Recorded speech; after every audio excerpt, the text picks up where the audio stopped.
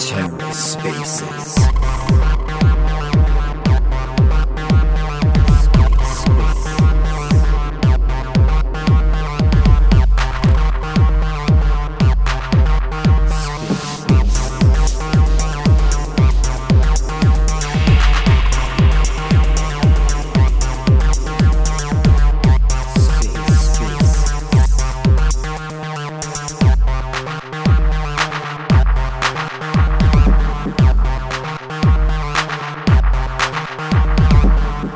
Hello and welcome to The Ether. Today is Wednesday, January 5th, 2022.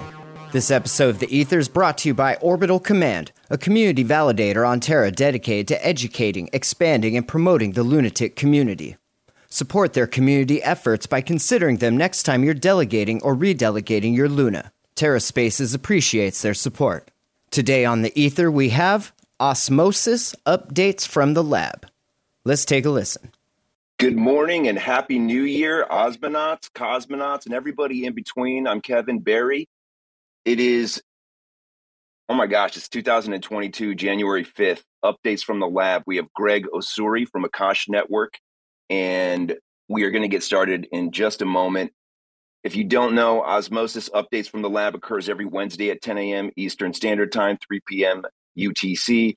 On the Osmosis Zone Twitter space. I mean, you know that because you're here right now listening to this, but if you're listening to this in the future on YouTube, then wake up. We go over all the latest news and plans for Osmosis with hosts Dynamic Manic, myself, Kevin Barry, and co-founders Sunny Agarwal and Josh Lee.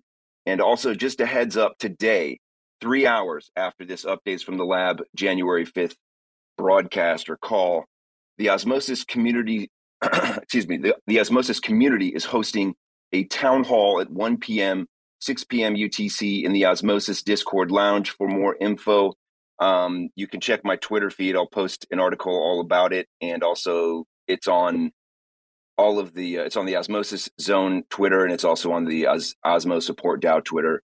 And if you don't hear about it and you're into Osmosis, then I don't know what you're doing with your life. We've got a YouTube link too.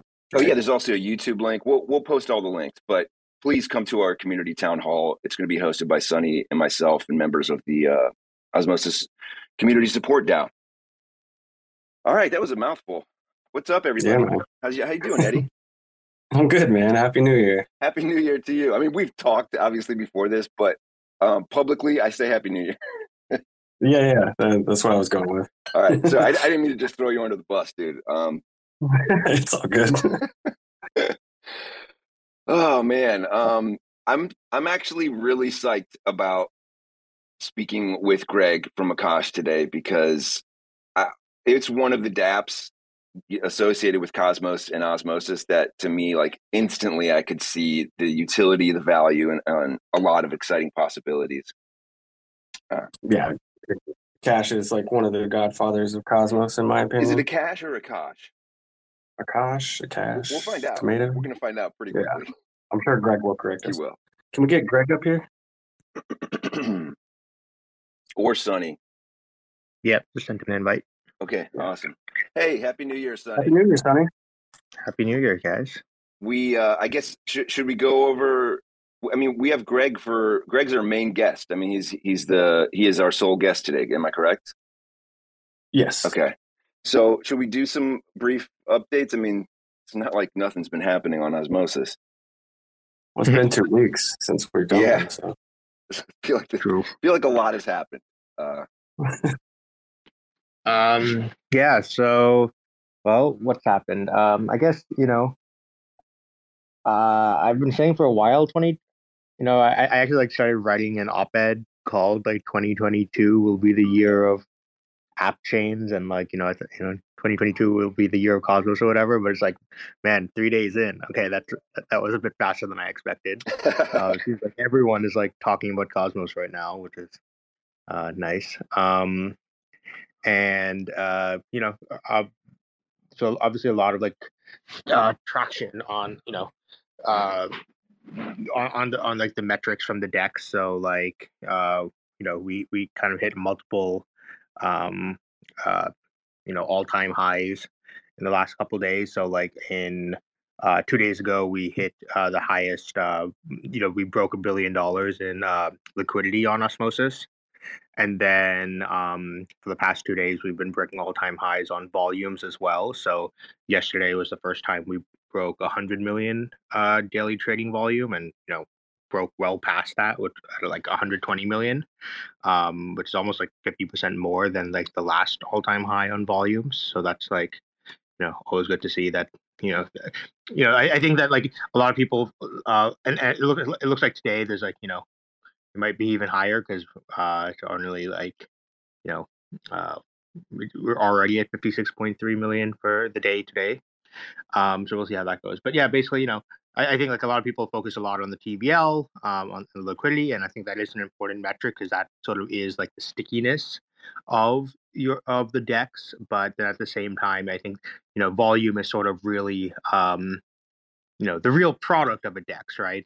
The liquidity is there to bring to attract volume, and so I guess the volume is sort of the metric that we kind of try to track more closely, and so it's great to see that's all, and also because the liquidity can also just be increasing from like the price increase. So one thing is nice that if you go to DeFi Llama, you can actually see the liquidity in terms of Osmo instead of just in terms of dollars. So we can actually see that, hey, like yes, of course, like liquidity increased a lot because of the recent price increases, but there's also just been like a consistent increase in like actual new assets being added as well. Because if you convert it to Osmo value, you can see that even that's going up as well.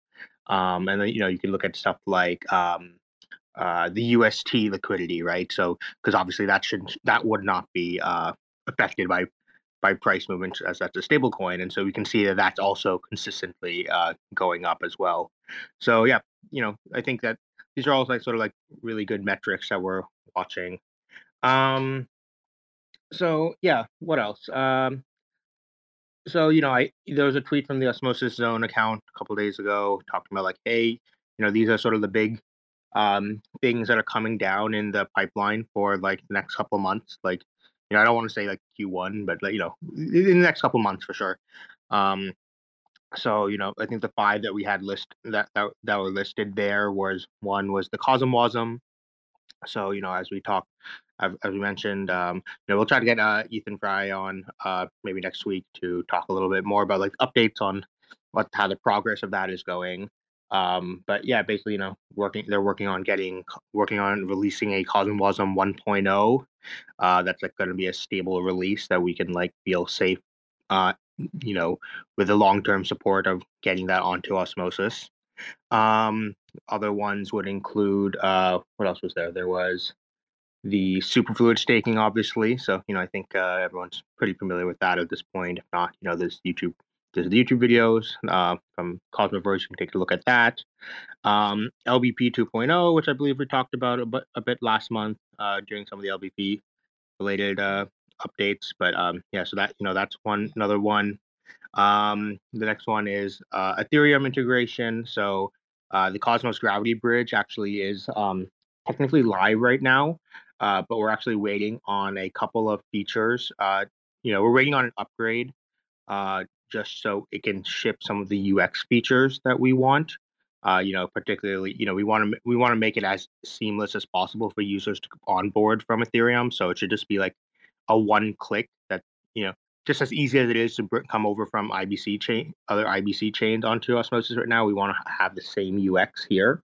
So just making there's it basically making sure that the Gravity Bridge chain is using the Bec32 IBC feature that we had developed. So the Bec32 IBC features, it's actually a feature that the Gravity Bridge will sort of be the first test user of it.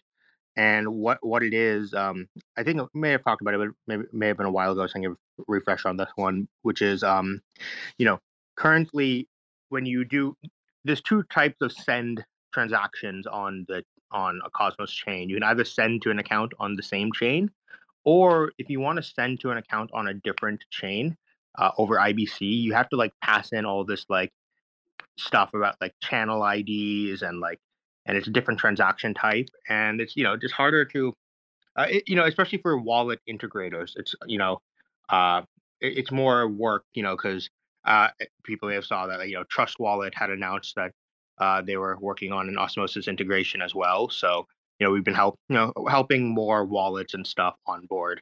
And so, one of the things that we have to help explain them, walk them through is like, hey, these IBC transfers actually work differently than the normal transfers. And so the point of this BEC32 IBC feature is that we actually trying to make the functionality of normal transfers more similar to IBC transfers. And so basically, so the BEC32 prefix is like, in every Cosmos address on different chains, they all have this different like prefix at the beginning. So on Osmosis, it would be Osmo, but on the Cosmos Hub, it says Cosmos. On Akash, it says Akash. And so, we basically we can build an on-chain like mapping between these prefixes and what IBC channels that refer to those prefixes. And so when I make a transfer using the let's say the Kepler send functionality on Osmosis, I just say, hey, send these atoms to Cosmos 1, blah blah blah blah blah. It should automatically know and say, like, turn that into an IBC transaction and send it to there. And then for example, if we get this feature onto something like the Cosmos Hub, one of the use cases that we're really interested in is that then you can, like, when you withdraw from an exchange or something like Coinbase, you should just be able to put an Osmo address in that withdraw field, and so it will automatically show up in your Osmosis account, because what basically Coinbase would end up sending to that Osmo account, which will then automate the whole IBC process and, like, just remove one more step from the users to have to do. So that's that BEC32 feature that we're working on with. And so the Gravity Bridge will be sort of the first test user of that feature.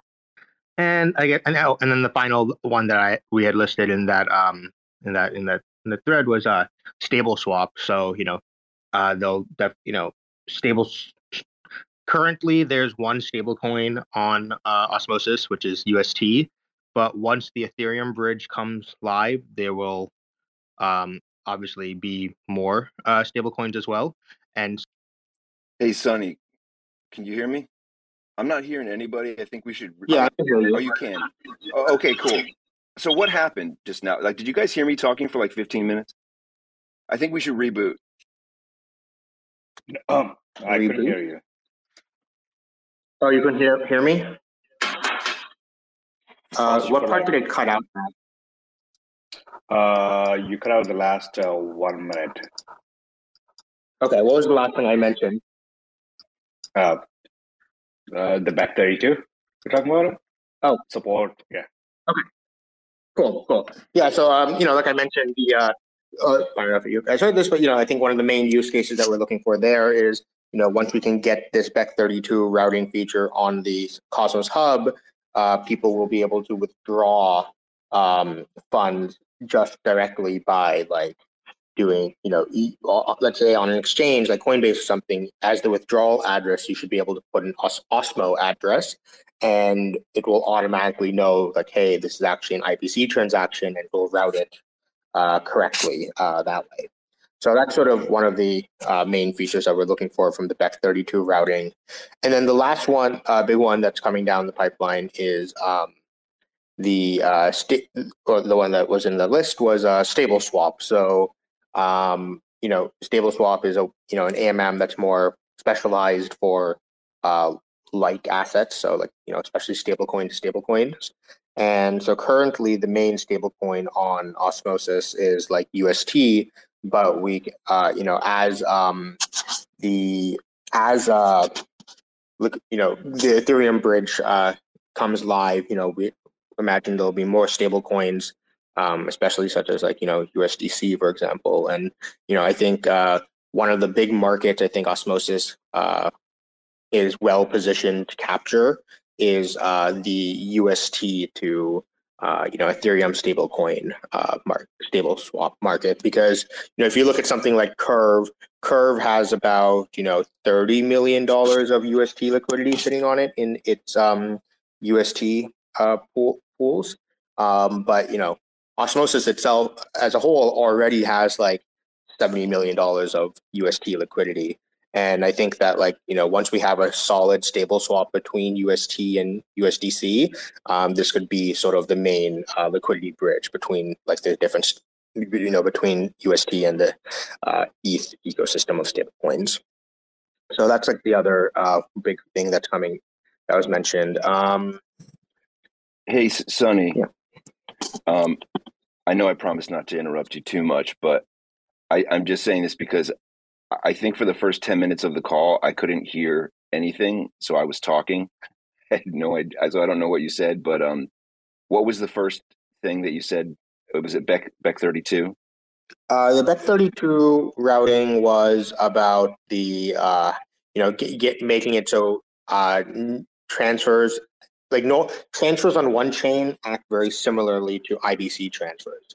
Gotcha. Or I guess more the other way around. So in the Kepler send field, I should just be able to say hey, send UST to Terra 1 blah blah blah, and it will know to automatically send that UST to that address rather than having to go through a separate process for doing IBC transfers. Gotcha. And for anyone who hasn't done an IBC transfer, it feels like heaven. It's a really beautiful, simple in terms of how simple it is. Cool. Is anyone talking? No, I don't think anyone's talking. So I can. So those are some of the main big announced stuff that's we're working on. There's also some other stuff that we're working on right now that maybe can be we'll share as it becomes a little bit more fleshed out and ready. That's definitely sort of where we're at right now. I think that's about it. And anyone have any? Maybe we can jump into talking about Akash for a little bit, and then we can go into Q&As at the end. Awesome. I think so. Hey, I just want to say hi, Greg. I don't know if we got to interact before this, but welcome. And thought I read an entire bio about you in the first 10 minutes, but apparently my mic wasn't working. So I don't know if have you been introduced? I don't think so. I just want to say that I have this from the notes from Stevie Woof that you are the founder and CEO of Akash. Am I saying that correctly? Yes, Akash. Akash means the sky in Sanskrit. It's where the clouds are created, so that's hence the name. Perfect name. Akash. You're a computer scientist and applied economist who's been working in the field for over 25 years. You founded Angel Hack, a global hackathon network that, among many other things, fostered the development of Firebase, which was bought out by Google to become their mobile and web app development platform.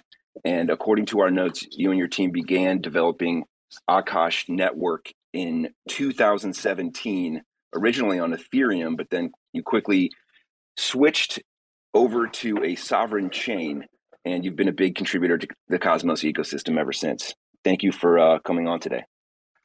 Thank you so much, Kevin, for the introduction. So please talk to us about kind of, what you provide, how Akash is different from some of the competitors out there, and how you guys have been working with Osmosis.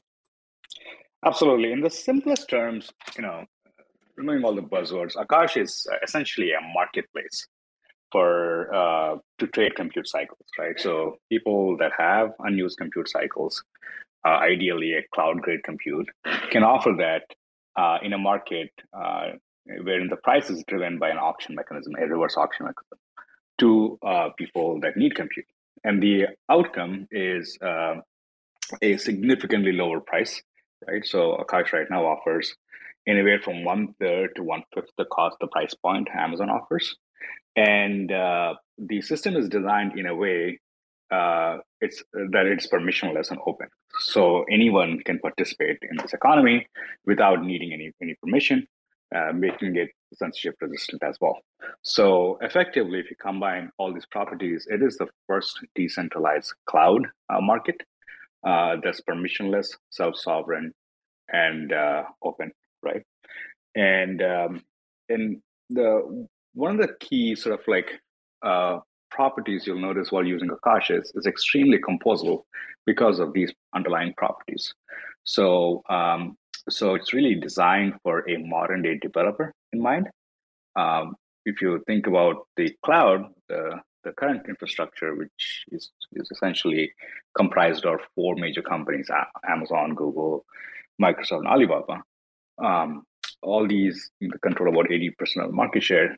They were really designed in the last decade, right? In 2006 is when they showed the market, and they haven't really evolved with a developer in the mind. So Akash has been redesigned or reimagined cloud and designed for a modern era.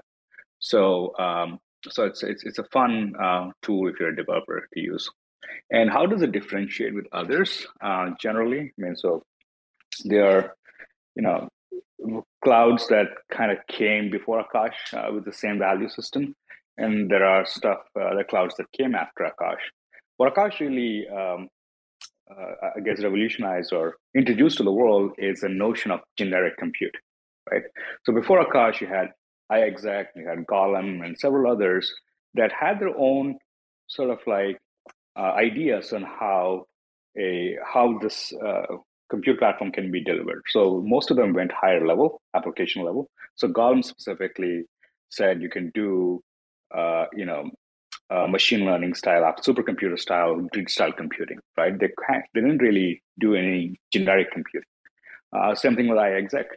iExec went a little bit generic with introduction of tasks, but you can only do background tasks. You can't do long running jobs, right? So long running jobs in the sense websites or API servers that are always there serving a user. So short term jobs are something like a batch job where you run the job once and you're done with it, right? You do a competition job. So there was significant emphasis either on like verifiable compute or short-term jobs before Akash.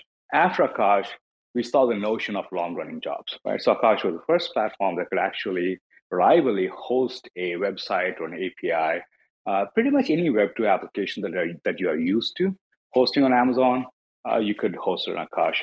And then you have the copycats that came after Akash. The latest and the most loud one would be Flux, right? So the difference between Flux and Akash is Flux is permissioned. You cannot just host an application. You need approval from unknown parties in order to host your application. So you're limited to what you can host, right? And there are others like StackOS and whatnot that pretty much do what Akash does and try to vampire attack or hashtags and employ that nasty techniques. But really, what Akash is really positioned as this first composable decentralized cloud. That makes any sense? It does make sense. I had one question about when you were talking about the copycat, I guess long-term job providers like Flux. So what you're saying is that if they require some kind of approval, that makes them less censorship resistant. Is that what you're saying? Of course, and also makes them useless, right? So, for example, if you want to do continuous deployments, right? So, Osmosis, I believe, is experimenting with putting their front end on Akash now. A front end needs continuous deployments. You need to deploy multiple times a day. So, imagine getting an approval multiple times a day from a board. That's just not practical, right?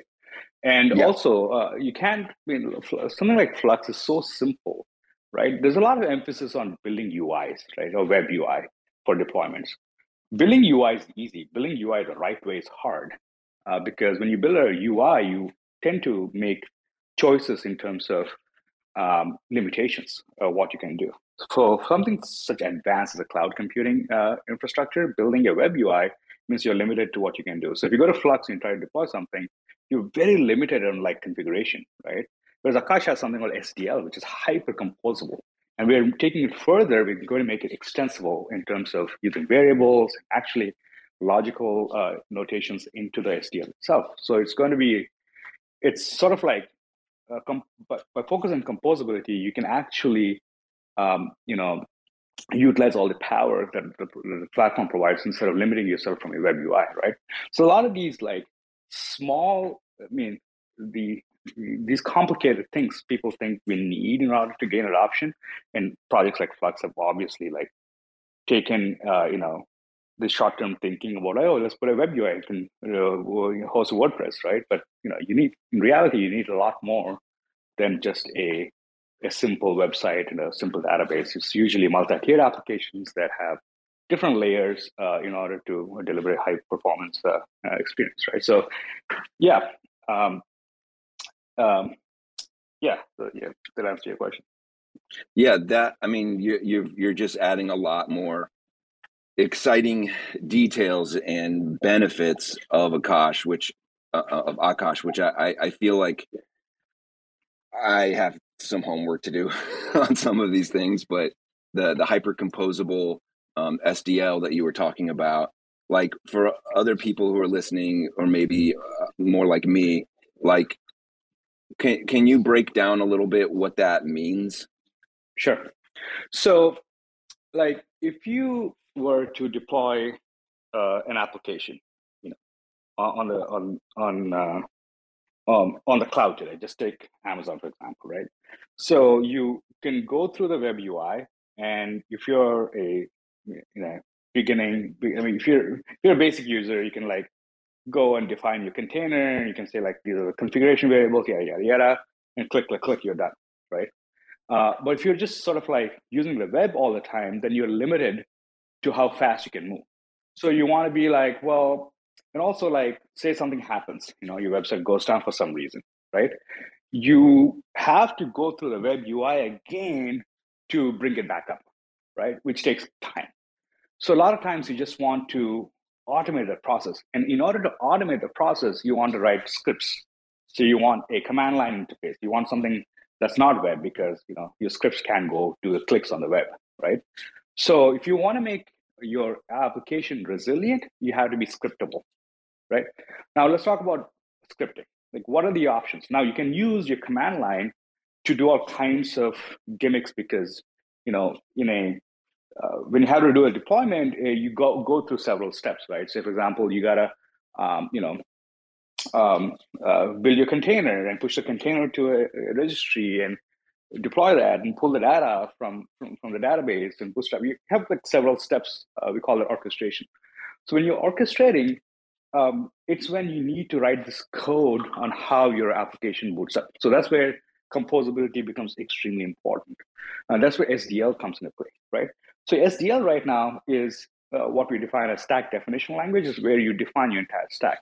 With Akash, it's pretty composable, because you can define a stack that says like Osmosis, for example. Say it gets really popular, like it's getting, and you have users all over the world, and you have users in US, you have users in Europe, you have users in Asia, and you want to give a phenomenal RPC experience, a phenomenal web experience. Say you want to deliver, I don't know, each request under the cognitive limit, which is like 100 milliseconds, right? So every interaction, if it delivers within 100 milliseconds, it gives you this continuous experience as a user. Yes, I love that. To...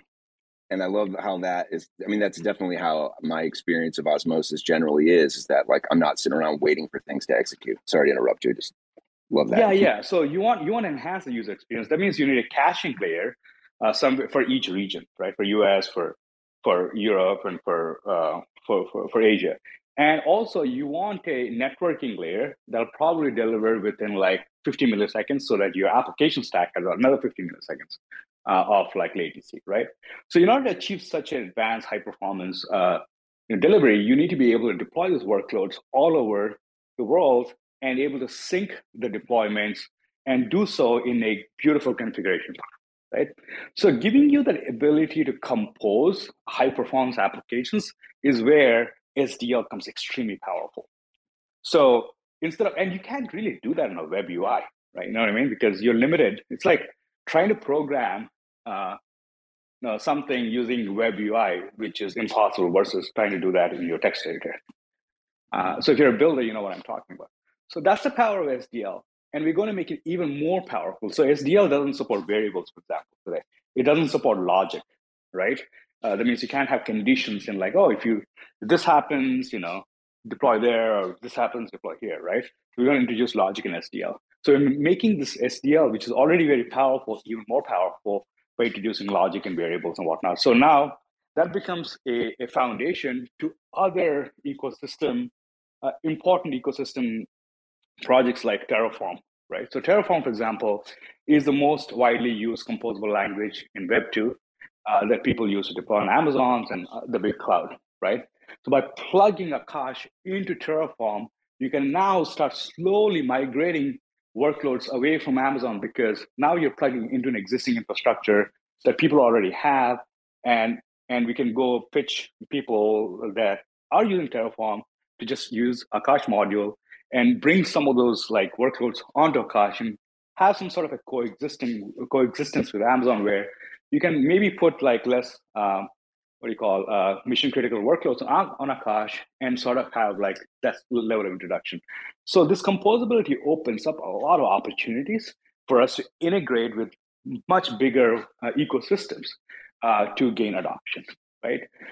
So that's why focusing on a builder is extremely important, instead of focusing on a quote unquote a WordPress user who's going to do some simple website and just host something, but instead of like someone who's going to host mission critical applications, right? So a lot of these like amazing amazing work we're doing. On top of that, we're also introducing CLI. I'm really excited. Adam, my co-founder and CTO, he's phenomenal for designing like developer interfaces, and he's designing this like really cool.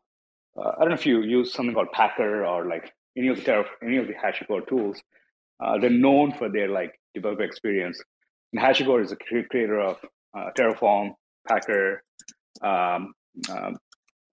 Vault. Vault is a security framework.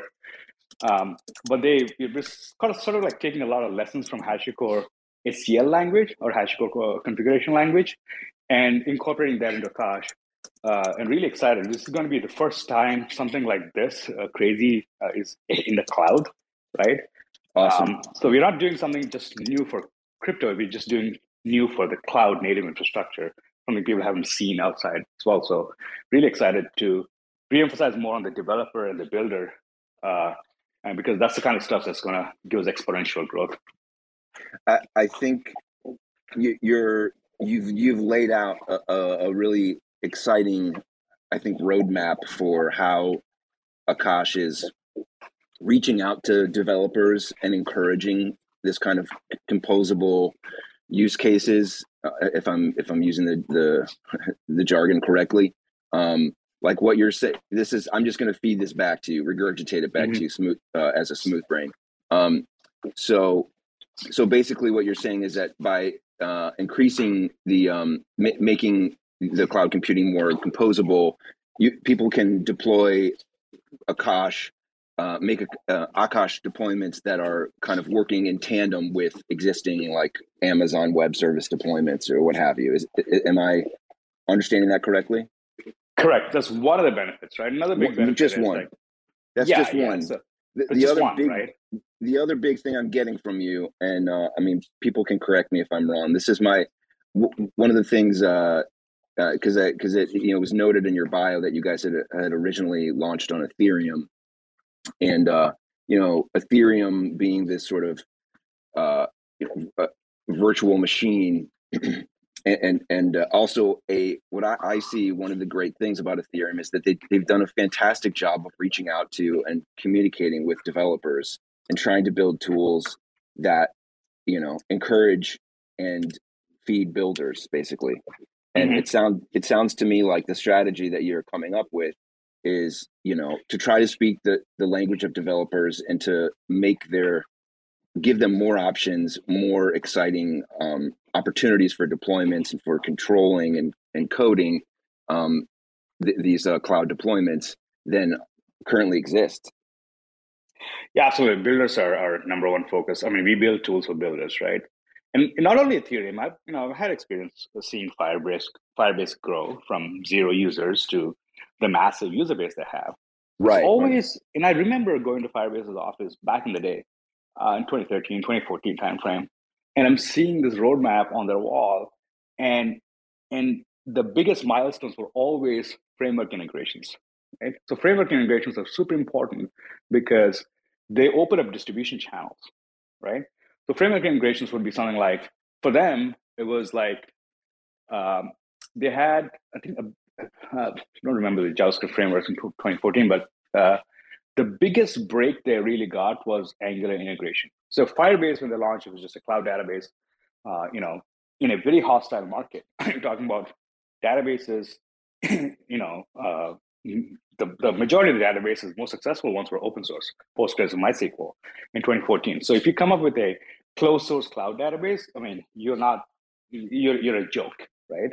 So they introduced themselves in a hackathon as this really quick way of like bootstrapping an application and no hassle sort of like deployment of your application. But for them to be taken seriously, they needed a launchpad, and Angular integration was a launchpad. Because Angular, they've gotten so good and so easy integrating the Angular, you can build a Firebase application in a matter of minutes. And Google loved it so much, it became part of the documentation, it became part of the front page. So if you go to Angular's front page back in the day, you had Firebase integration. So that put them at a whole different level. So focusing on the builders and focusing on problems early enough is very, very important for the distribution. Because Akash, by itself, is a very powerful system, but it's not the easiest thing to do, easiest thing to use. Right? I myself find it hard to use, right? And that's not the point. The point is not the easy part. The point is a powerful part. The easy part comes through more hyper-focused use cases, right? Like one of the things we're doing is focusing on a builder means I like Starport. Starport is a beautiful application that lets you, create layer one chains on Cosmos SDK in a matter of minutes. It gives you, I don't know if you tried it, but the scaffolding is very powerful. You would be able to come up with your own a basic functioning blockchain. You can boot up a node and give you a view application, a JavaScript application that interacts with your blockchain. It gives you a faucet, gives you all the bootstrapping accounts, does all the hard work for you. It's beautiful to actually create a Cosmos SDK chain.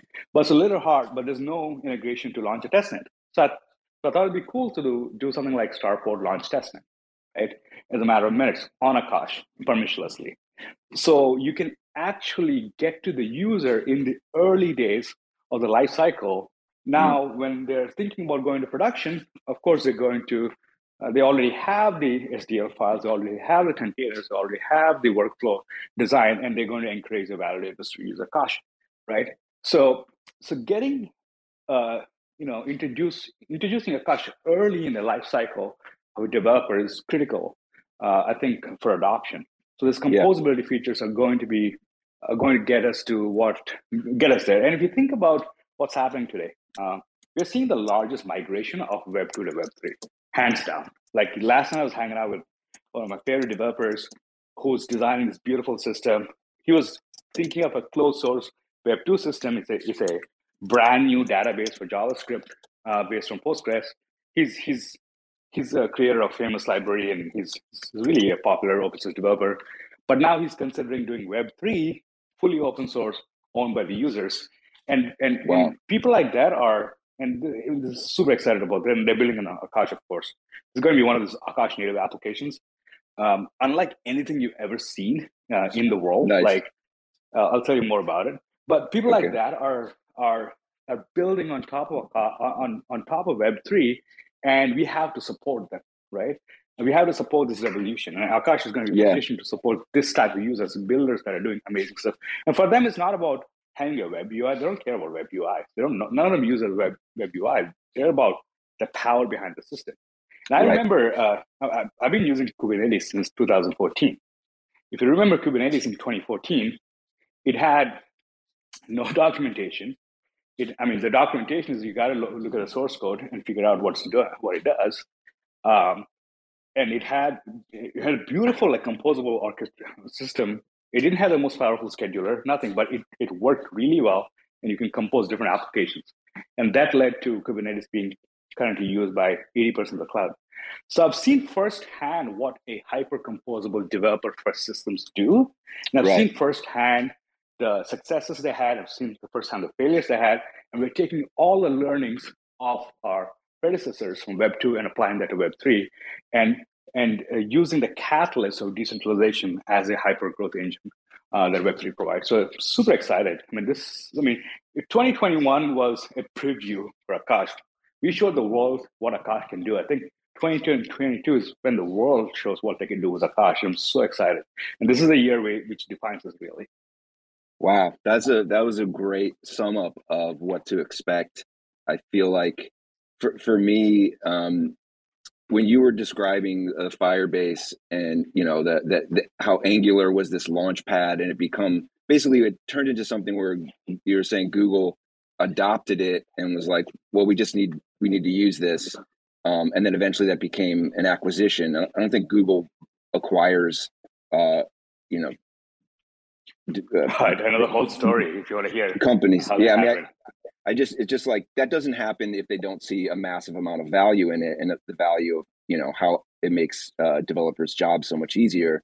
And to me, I see like the goal is not to get acquired by Google anymore. It's like the goal is to get acquired by the community. Web3, that's what, to me, it's like, if that's what the goal is, it seems like Akash, working with Osmosis and the other opportunities for sovereign chains in Cosmos, but also pretty much anywhere that you folks can do business, is like, I feel like the goal, based on what you've been saying, it sounds like it's within reach, and we just have to see what the world does with Akash. Without Akash. Yeah, and like a lot of cool things. I think a lot of the growth, you can use Akash directly, but a lot of the growth is going to come from higher level of protocols, right? Right. Like a friend of mine I was talking about, he's building a Web3 version of WordPress that's JavaScript native and Postgres native. Wow. So they have this like amazing way to scaffold your entire application completely in Postgres. So it does bitwise operations for authentication, so it's really fast when you do like authentication stuff, which usually is much higher level, right? But they're going directly to the data level and Postgres level. It does all, and he's built like several companies before that, that do website generation. Brandcast, he's the founder of Brandcast, which is a very successful Web2 company. So there, people like that are like building amazing tools. And well, one of the big chunks of the application is hosting, right? Hosting your infrastructure, and they're going to do Akash, and they're going to do an IBC and with Cosmos. So basically, you'll be able to generate a website, a full end-to-end Web2 application with different modules you can plug in that are heavily integrated with the database on the Postgres side of things. The Postgres and the JavaScript applications running on Akash, paid using their token, and the exchange happens over Osmosis, right? The swap happens over Osmosis, invisible to the end user. All this happens in the background, IBC, and boom, and you have a fully sovereign, Web3 WordPress. So those are some of the just tip of the iceberg we're seeing. Dude, being we built got to right do now. we have to do a whole other updates on all these cool decentralized applications that can kind of integrate with Osmosis, because that just blew my mind that we get some kind of like a JavaScript based WordPress that's decentralized. I don't know. It just sounds like there's a lot of exciting. There's so many things that can happen when you look at Akash as like a platform.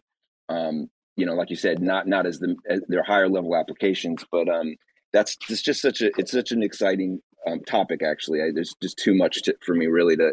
We have to do another edition, but I do want to open it up for people who have questions, because we have about 13 to 15 minutes left. Is there, Sonny, are you there? Is there someone there who can? I bring people on as speakers, and does anyone have questions for Greg or for Sonny or?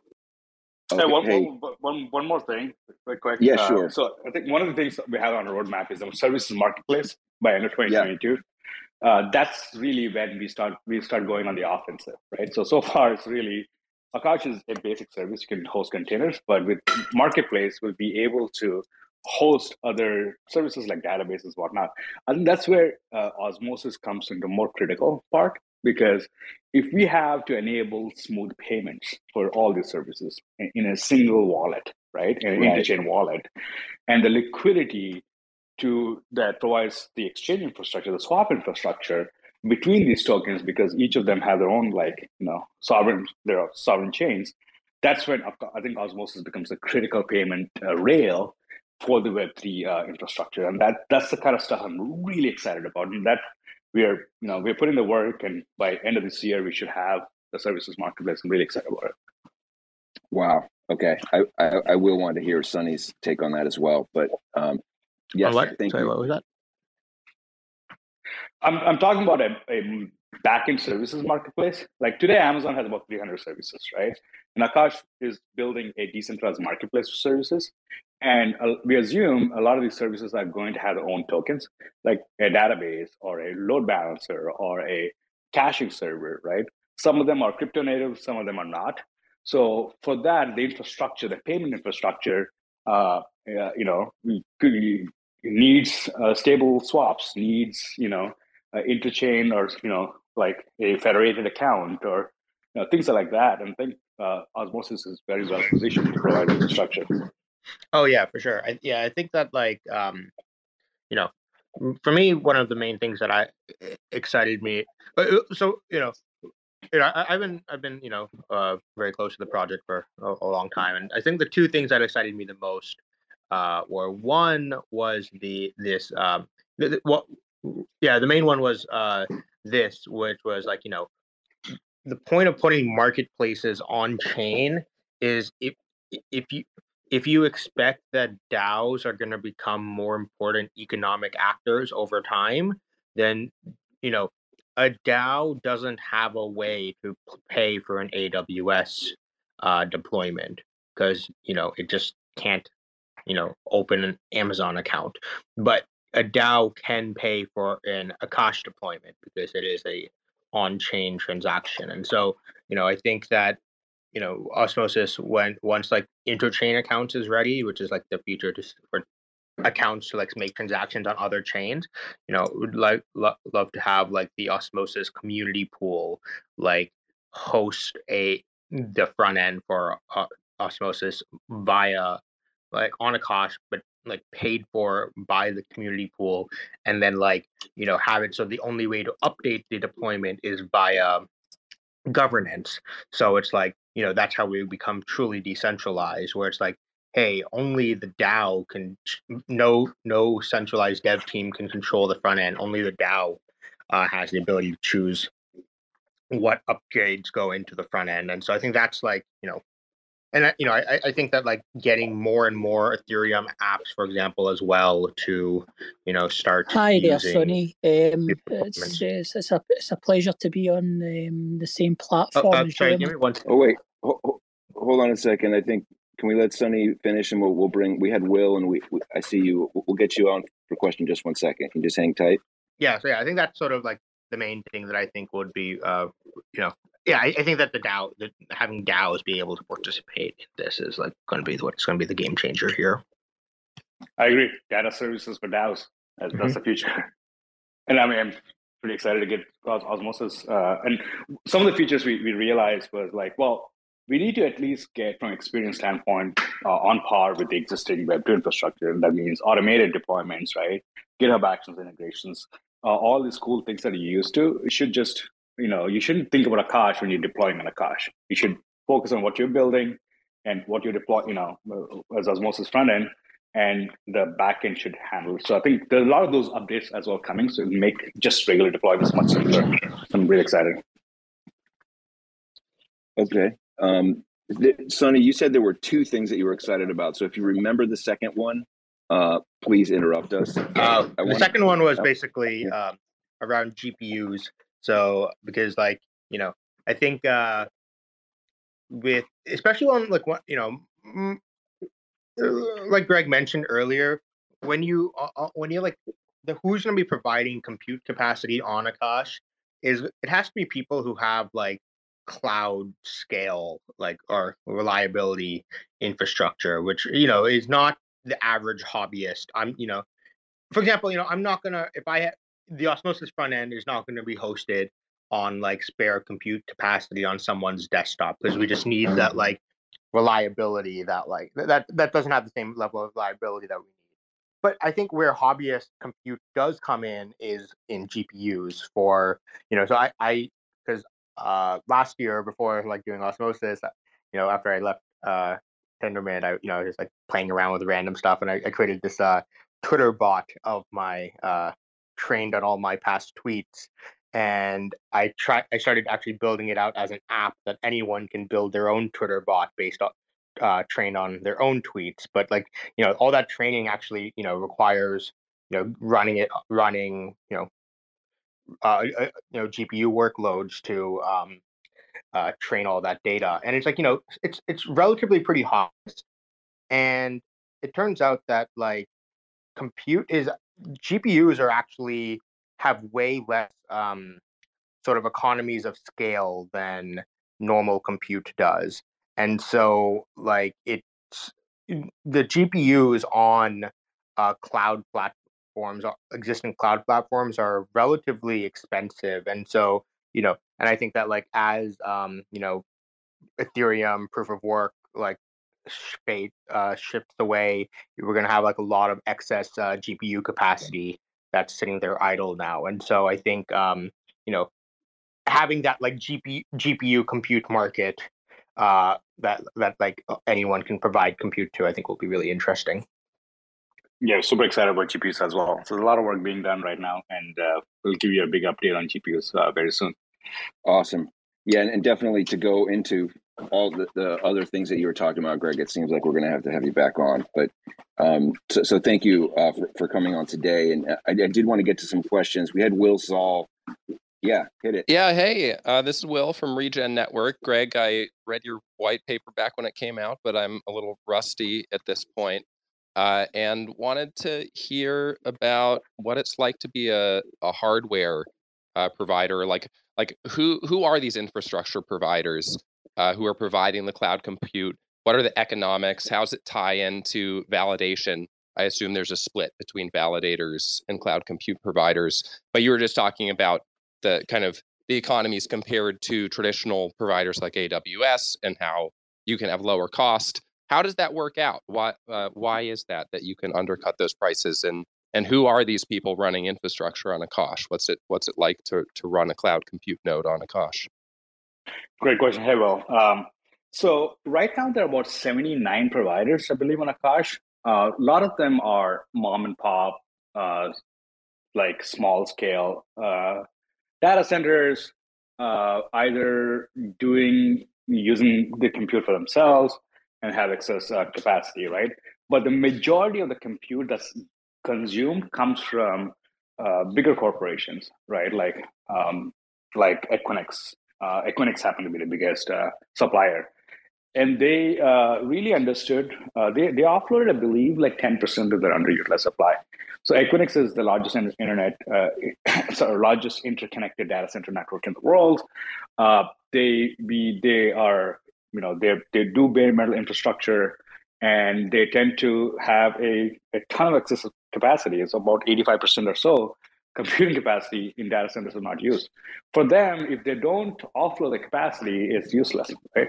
So they're offering they're offering significantly lower costs right now, and majority of the cost comes from them. So the cost savings comes from them, right? 85% or so. And you do have smaller providers like Orion and a few VPSs that are offloading their capacity. So essentially, Akash becomes like the spot market for the globe, right? If you're familiar with the Amazon spot market, which only provides Amazon compute, Akash is a spot market where if you're a smaller provider and you really don't have the capability to provide a spot instance, you come to Akash and offer that, right? But we see that changing quite a bit with GPUs, because GPUs now don't necessarily mandate cloud-grade compute, but pretty much any home computer with a powerful enough GPU can offer compute, right? We don't anticipate home-grade computers providing like latency sensitive or serving latency sensitive applications, but something like a home computer can serve latency sensitive application, right? So, so to answer your question, yeah, most of the compute comes from existing infrastructure that where the capital has already been invested. We don't anticipate new providers coming just to build businesses on top of Akash because, I mean, the model for Akash has heavily been reutilizing what's already out there. But I think that's going to continue even with home computers. It's just gaming computers or mining computers that have a lot of GPUs will soon enough offer Nakash. But by the time I think new providers that are coming to make money on Akash, the prices have to compete with the cloud, and it's going to be a different economics. Does that answer your question? Yeah. Thank you. That was a great rundown. Maybe, but we're also seeing some innovators like, people that use, like Texas, for example, right? So Texas has an unregulated grid, and there's a lot of overage compute power that comes from renewables in Texas. Folks that have infrastructure that can utilize this overage from renewables can effectively run data centers for profit because most of the cost in a data center is cost for cooling, right? So which is electricity, not the actual compute, not the cost to run the compute. So Akash is pretty well positioned for someone like that that has expertise in hardware, not necessarily in software, to offer and to instantly become a cloud provider by plugging into Akash. And Akash does the application layer provisioning and orchestration. Awesome. I kind of feel like I kind of understand what you're saying. I do think that if we sucked up the renewable, I don't know, overage from Texas, and then they had another deep freeze and people didn't have heat, that we would get in trouble. But I don't know if I fully understand the problem. So right now, the renewables, the overage has to be wasted. They had to burn it. There's really no way to consume overage. I mean, you don't have the battery capacity. So there are centers like Compute North, like data centers that are located next to these like windmills and whatnot in Texas and just consume this overage, right? So and that can effectively come out of Akash. I don't see why not. So I think there's going to be a whole with a decentralization where anybody can get these capabilities in a permissionless way. That's going to be a catalyst for a lot of the innovation that we are yet to see, right? So if you think renewables are the future, and if Akash solves the overage problem, why not? So a lot of excitement. We're just really touching the surface, right? With what we can do with decentralization, we're barely in. You know what I mean? Yeah. Just a tip. Super excited. Just a tip. I mean, look, I think that hopefully if it's the tip of the iceberg, we're all hoping it's an iceberg that's not melting. But and so that's my weird way of saying I do think renewables are the future. So maybe we're due for doing an episode of updates in the future that would be about that, where we could have folks from like Will from Regen and Akash, talking about how these different systems could work together. If there's any other, I saw we had someone from Centric Finance. Someone had a question earlier. If anyone else has a question, I have a question here from Gabe is up. Oh, Gabe is up. Okay, I also have a question from Telegram once that's done. Okay, what's up, Gabe? Welcome. Hey, how's it going? Thanks for taking the time, guys. So my question is, how easy is it for existing applications and websites to switch over from something like Amazon to Akash? Right. So the answer is depends. So Akash doesn't yet offer all the services Amazon does, right? So Amazon offers about 300 different services that are managed. Akash offers one service, which is container hosting. So if you're running on something called Fargate, Amazon Fargate, it's fairly straightforward to switch from Amazon to Akash. But if you're using S3 or if you're using S3 the database service on Amazon, you have to self-manage on Akash. So the answer really depends on the application. Something like a decentralized application where you're hopefully not depending on any managed services, it's fairly quick. But if you're a heavily centralized Web 2 application that relies on a lot of the managed services Amazon offers, the transition is not that quick. Okay, great. Thanks. Thanks, Gabe. I had a quick question from this is actually from one of our admins on Telegram, one of the Osmosis admins, Crypto Assassin, had this question. What happens if someone misuses their server, like running a botnet, for example? Who will be accountable? And can the tenant address later be blacklisted from resubscription, et cetera? And then also, are there any plans for VPS services? So unfortunately, there's no way to stop people from misusing your compute. So it's like if someone's paying for it, they're going to use it the way they want to use it. Right? Akash is designed to be censorship resistant, and of course, that the one of the pitfalls is that you're going to have misuse. But the provider, if you're running the compute, you have complete control on who you let let in. So you have control over ACL lists. Unfortunately, right now it's a little more complicated. You had to do that manually yourself on your node. But I see a future where that could be simplified. So people can develop tools to block websites from being deployed onto your service. So the point of Akash is complete sovereignty, right? Complete sovereignty for the provider and for the tenant. Tenant can run whatever they want to run. Provider can then can choose whoever they want to host. So if something really bad is being hosted on Akash that no provider wants to serve, that content won't be served. As long as there's one single provider is willing to serve a content, it will be served on Akash. So right. Akash doesn't really dictate on what content can go and cannot go in. It's a feature. It's not a pitfall, and that's what makes it very censorship resistant. And we hope, and we hope the society will act in good faith, right? If you're a provider that you see a botnet being run, you don't want to host that and just kick them out, and so that you don't get blacklisted. Right. So there's it's kind of like a tit for tat where someone could launch a bot, a botnet on a provider, but the provider can then say, hey, you know what, that's not cool. And it's not censored on the Akash level. It would be from the provider level based on what your principles are. Yeah, we do foresee better tools to self-moderate for providers, right? The tools are not there yet, but we do see an opportunity for people to build those tools. And I think as Akash gets adoption, as more serious websites start moving under Akash, you're going to see a lot of this innovation that happens. But it's only time. Self-moderation is important. And what about the question about any plan for VPS services? Don't know what VPS. So VPS, in the traditional sense that you can actually rent a box and host that, use SSH. You can actually do right now.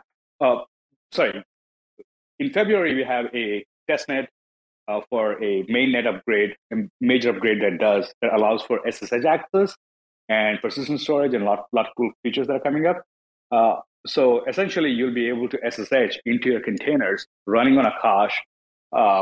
Right now, you can do that on the testnet, but soon on the mainnet, in a month or 45 days time. So you do have VPS style capabilities that are coming to Akash.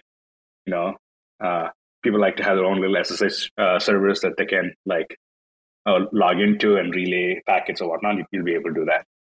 Awesome. In a few months, yeah. Sunny, do you think can we take another question, or I leave this to you? Yeah, I think we can do the last part. There's 3 people left, so I guess CNR was next. Yes, thank you so much, Kevin. It's a question for you. It's more of a support question. I don't know if it's already been covered or not. I was playing about with the decks, and I managed to successfully convert my XPRT over to UST. I then proceeded to transfer the UST over to Kepler.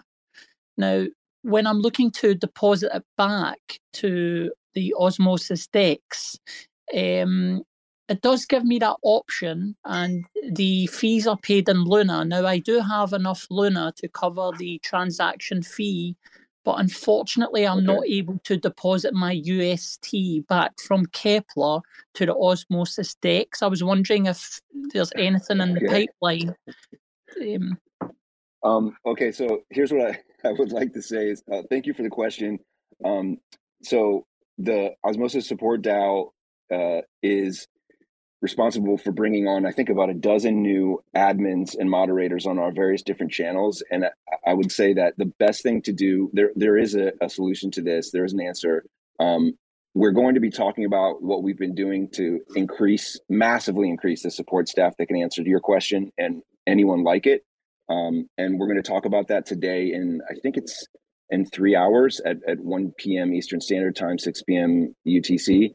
And in the meantime, if you were to go to our Discord or possibly Telegram, that's addressing an admin there is the best way to get an answer to your question. We have real human beings who are here to answer that. And that's going to be my current answer rather than doing the full tech support on the call. But thanks for the question. Okay, I'll do that. Thank you, Kevin. You're welcome. Thanks. Polymath. Thank you so much, guys. Hey, I just had a quick one. I hope I can ask this to you, Greg. I just wanted to understand, can you share with us your client acquisition model, how you guys really go out and drive new business and go for the companies that are really going to bring the most revenue to the business? Right. So Akash is an early stage. We just reached product market fit. And we don't consider our users as clients per se in the traditional sense of a company going and doing business and doing sales and sales calls and acquiring clients. We're not there yet, right? I can't comfortably go to someone using Amazon and be like, hey, come to Akash, right? No, our users right now are innovators and users that really see value proposition very clearly. So biggest value proposition for Akash right now is cost, right? Cost is, it's 1/5 cheaper. Where is cost very important? Well, it's very important when you have, compute heavy applications and where you have compute heavy applications, you do have an Amazon, but Akash doesn't provide all the services Amazon provides. So you can't just go to someone spending $1 million on Amazon and ask them to switch to Akash. It doesn't make sense. So, but if you look at mining, for example, right? Mining is essentially cost arbitraging, compute arbitraging. You essentially pay less for compute to mine a token, and then sell that token in a marketplace at higher rate, and you make profit. Akash is perfect. So we go to mining communities. In mining communities, they're not communities; they're not companies. You can't go to CEO of a mining community. There's no CEOs to call up. So we go to communities like PKT Cash, for example. Usually the acquisition model starts off with there's someone in our community that experiments with the mining model and sees some profitability and talks about it. And we go approach the community and we understand the value proposition and clearly communicate if and see if there's alignment there. And once we see alignment, we increase awareness in the community through various content. And usually that comes through our community members producing different content, like you see what in PKT Cash, YouTube videos, articles, and whatnot. And then we establish support in the community. So for people that have questions, right? So we've seen quite a bit of success with that cycle, like increasing awareness, increasing education, establishing support in a community, and moving on to other communities, right? So right now, the priority for Akash is not necessarily revenue, but the use cases that add exponential value in the future, right? So you got to really think about, and this is how Firebases and Kubernetes and all these platforms have launched, and identifying those very, very strong use cases, hopefully Akash native use cases, like Osmosis, for example, is an Akash native use case because Osmosis is a DAO, right? And it's a DAO. There's no CEO of a DAO, right? It's Sunny that likes Akash, people in the Osmosis community that like Akash, that are going to experiment with Akash and going to do a proposal, and there's a group buy-in that happens, right? So our acquisition strategy in a Web3 is very different from a Web2 model, which is community-driven, and a lot of that comes through organically instead of a sales call. Does it answer your question? Yeah, it does. Thank you so much. So I guess last thing, how can the community help? Akash, community members, people like myself that support Akash, that believe in Akash, what can we do to help you get more DAOs involved or other communities involved? Awesome. Possibility. Show possibility is what you can do with Akash. Like I said, like so far it's been us showing what you can do with Akash, but now we love to see what the community can do, Akash. A beautiful thing would be a lot of the DAOs have websites that are public. The source code is public, right? Open source. So take that open source code, build a container, and deploy that container onto Akash, run a mirror, hopefully set up a continuous deployment using GitHub Actions. I'll be publishing some of the easy ways to do that very soon. I think Osmosis is going to be starting doing that very soon. So we're going to publish something where you can replicate the process to other DAOs and just make a proposal in a DAO that you're part of to use Akash, right? If you make it simple and easy for the DAO members to upgrade the website, I think that's a no-brainer. And that's a story that we can go tell other people. And enough stories will give us that sort of lift we need to take off, and that's how we win. Yeah, brilliant. Thanks for sharing, man. Well, if you need anyone else on your team, hit me up. Hello. Awesome. I've already slid into your DMs, Greg. Cheers. Thanks for the question. Can we take Marty? one? Yeah, let's do one more. Another one. We can do Marty and welding, I think. Yeah. So, Greg, those last two answers probably did about 80% of what I was interested in. But what I think I heard is that you're not super concerned right now with maybe demand. Could you talk a little bit more about supply? Is that something that you are concerned about? I noticed that you're launching, the GPU side of the house, and as a Bitcoin and miner person going back to 2017, the mining thing certainly is, part of my thinking. Thank you. It's the opposite. I'm not concerned about supply. I'm concerned about demand. I'm certainly want demand. Don't get me wrong. But I'm just classifying what the demand should look like. Ideally, what we want right now is more use cases and stories that tell a better story, so we can have demand in exponential manner. I'm not interested in gradual demand, right? Yes, we do have consistent growth. If you look at the active deployments, they've been around 450 range. Active deployments are a good indication because they indicate new users as well as churn. So as long as active deployment stays stable, that means we have enough sort of like churn and new demand that's kind of canceling out and balancing out, right? So I'm definitely interested in demand, not so much supply. And the reason for that is there's so much supply that we get hit up on a daily basis. There's a lot of computers out there that's not being used. Like, it's enormous, right? But there's not too many people willing to switch to a decentralized cloud, maybe because, the experience is subpar. It's difficult, in all honesty. It's not, you don't have the user interfaces and all the things that you used to in a Web 2 world to switch. And two, a lot of heavy friction, like acquiring UKT tokens, and there's quite a bit of work you need to do, right? Unless you really believe in something, in a decentralized feature, it's hard for you to switch. So we're certainly interested. That's why we want to attract more stories that people can really, the people using Akash can tell. If you look at proof of stake or proof of work mining, for example, right? The Akash price point is amazing for proof of work mining. We love to see those stories. People actually making money, people making a living doing Akash, right? DAOs, for example, an amazing story. Yeah, we want to see more of that. And more developer tooling being built in Akash. Like, we love to see a lot of CI/CD pipeline. It's an amazing use case because Akash is low cost, permissionless. You can run something like a continuous deployment like Jenkins worker on Akash, and actually even build a very profitable company based on that. So developer tooling on top of Akash is phenomenal, right? So we love to see those stories, because those are going to be the distribution channels that are going to get us the usage and when the usage comes, it's going to be exponential, not going to be gradual. It's not going to be linear. You know what I mean?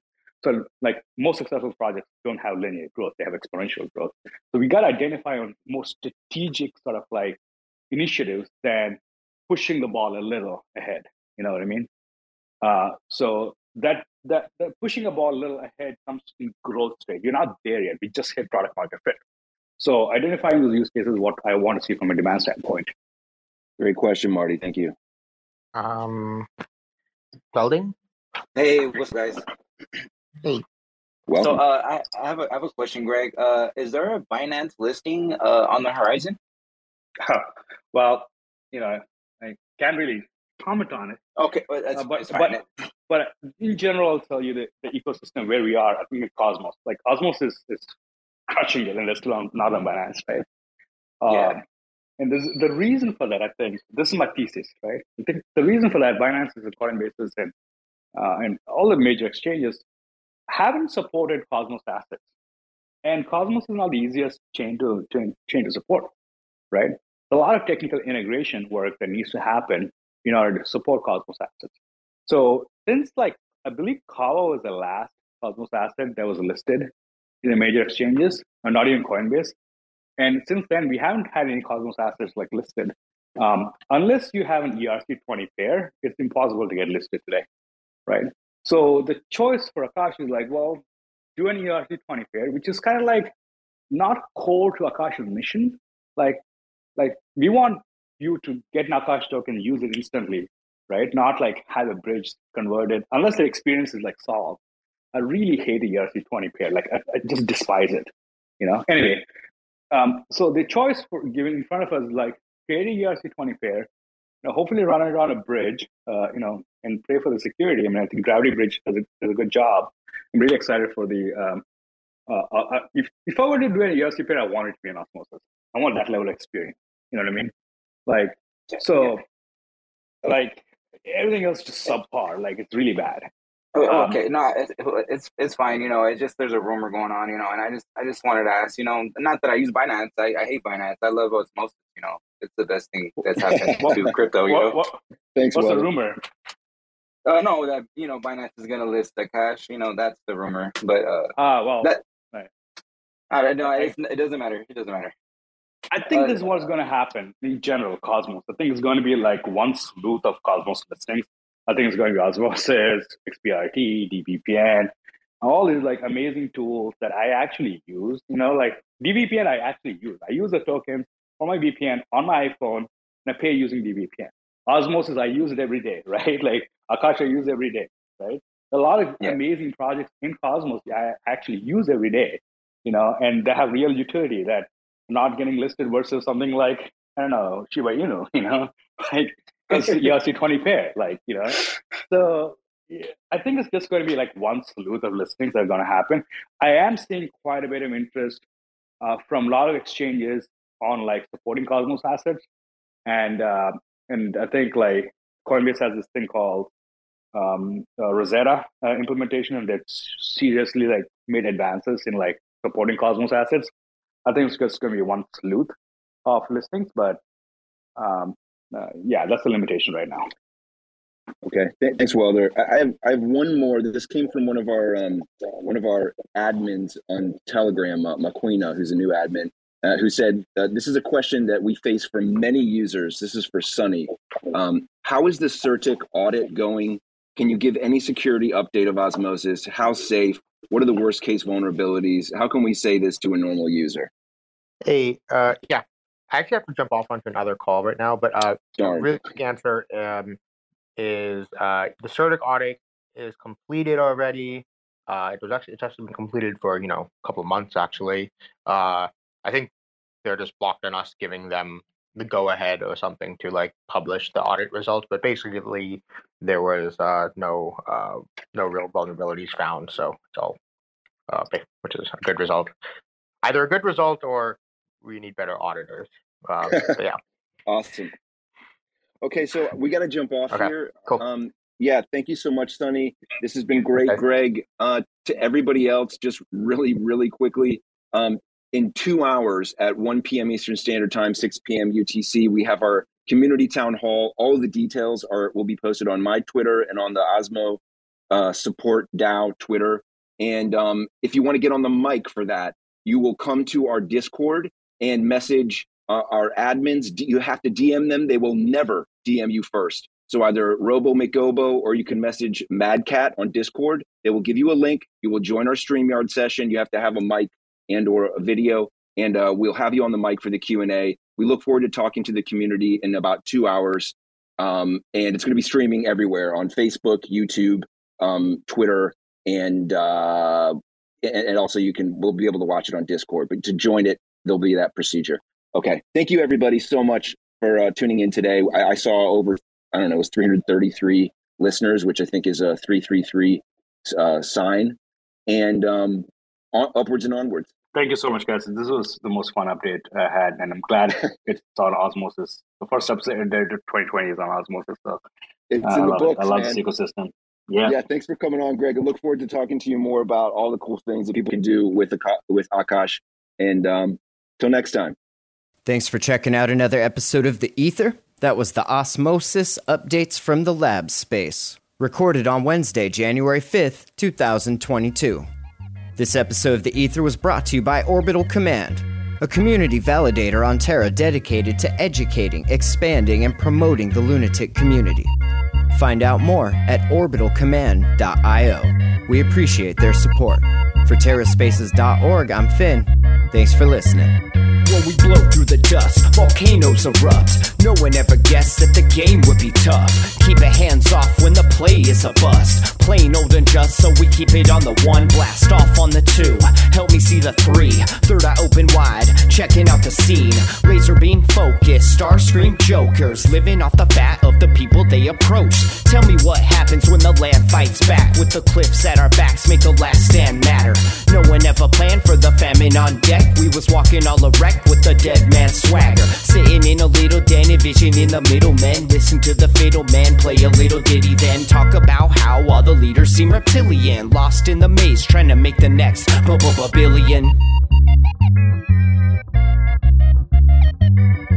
Talk about how all the leaders seem reptilian, lost in the maze trying to make the next billion.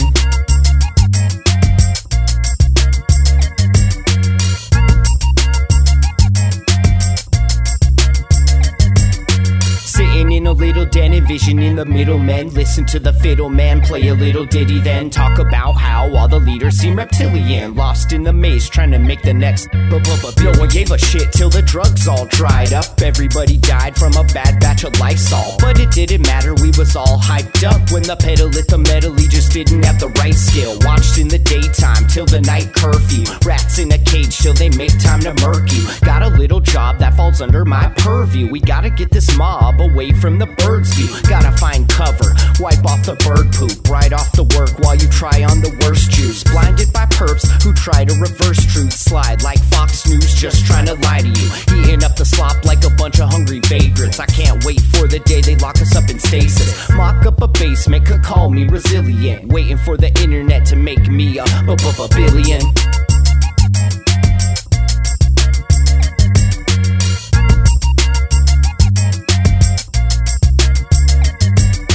Sitting in a little den, envisioning the middlemen. Listen to the fiddle man play a little ditty, then talk about how all the leaders seem reptilian, lost in the maze trying to make the next billion. Talk about how all the leaders seem reptilian, lost in the maze trying to make the next billion.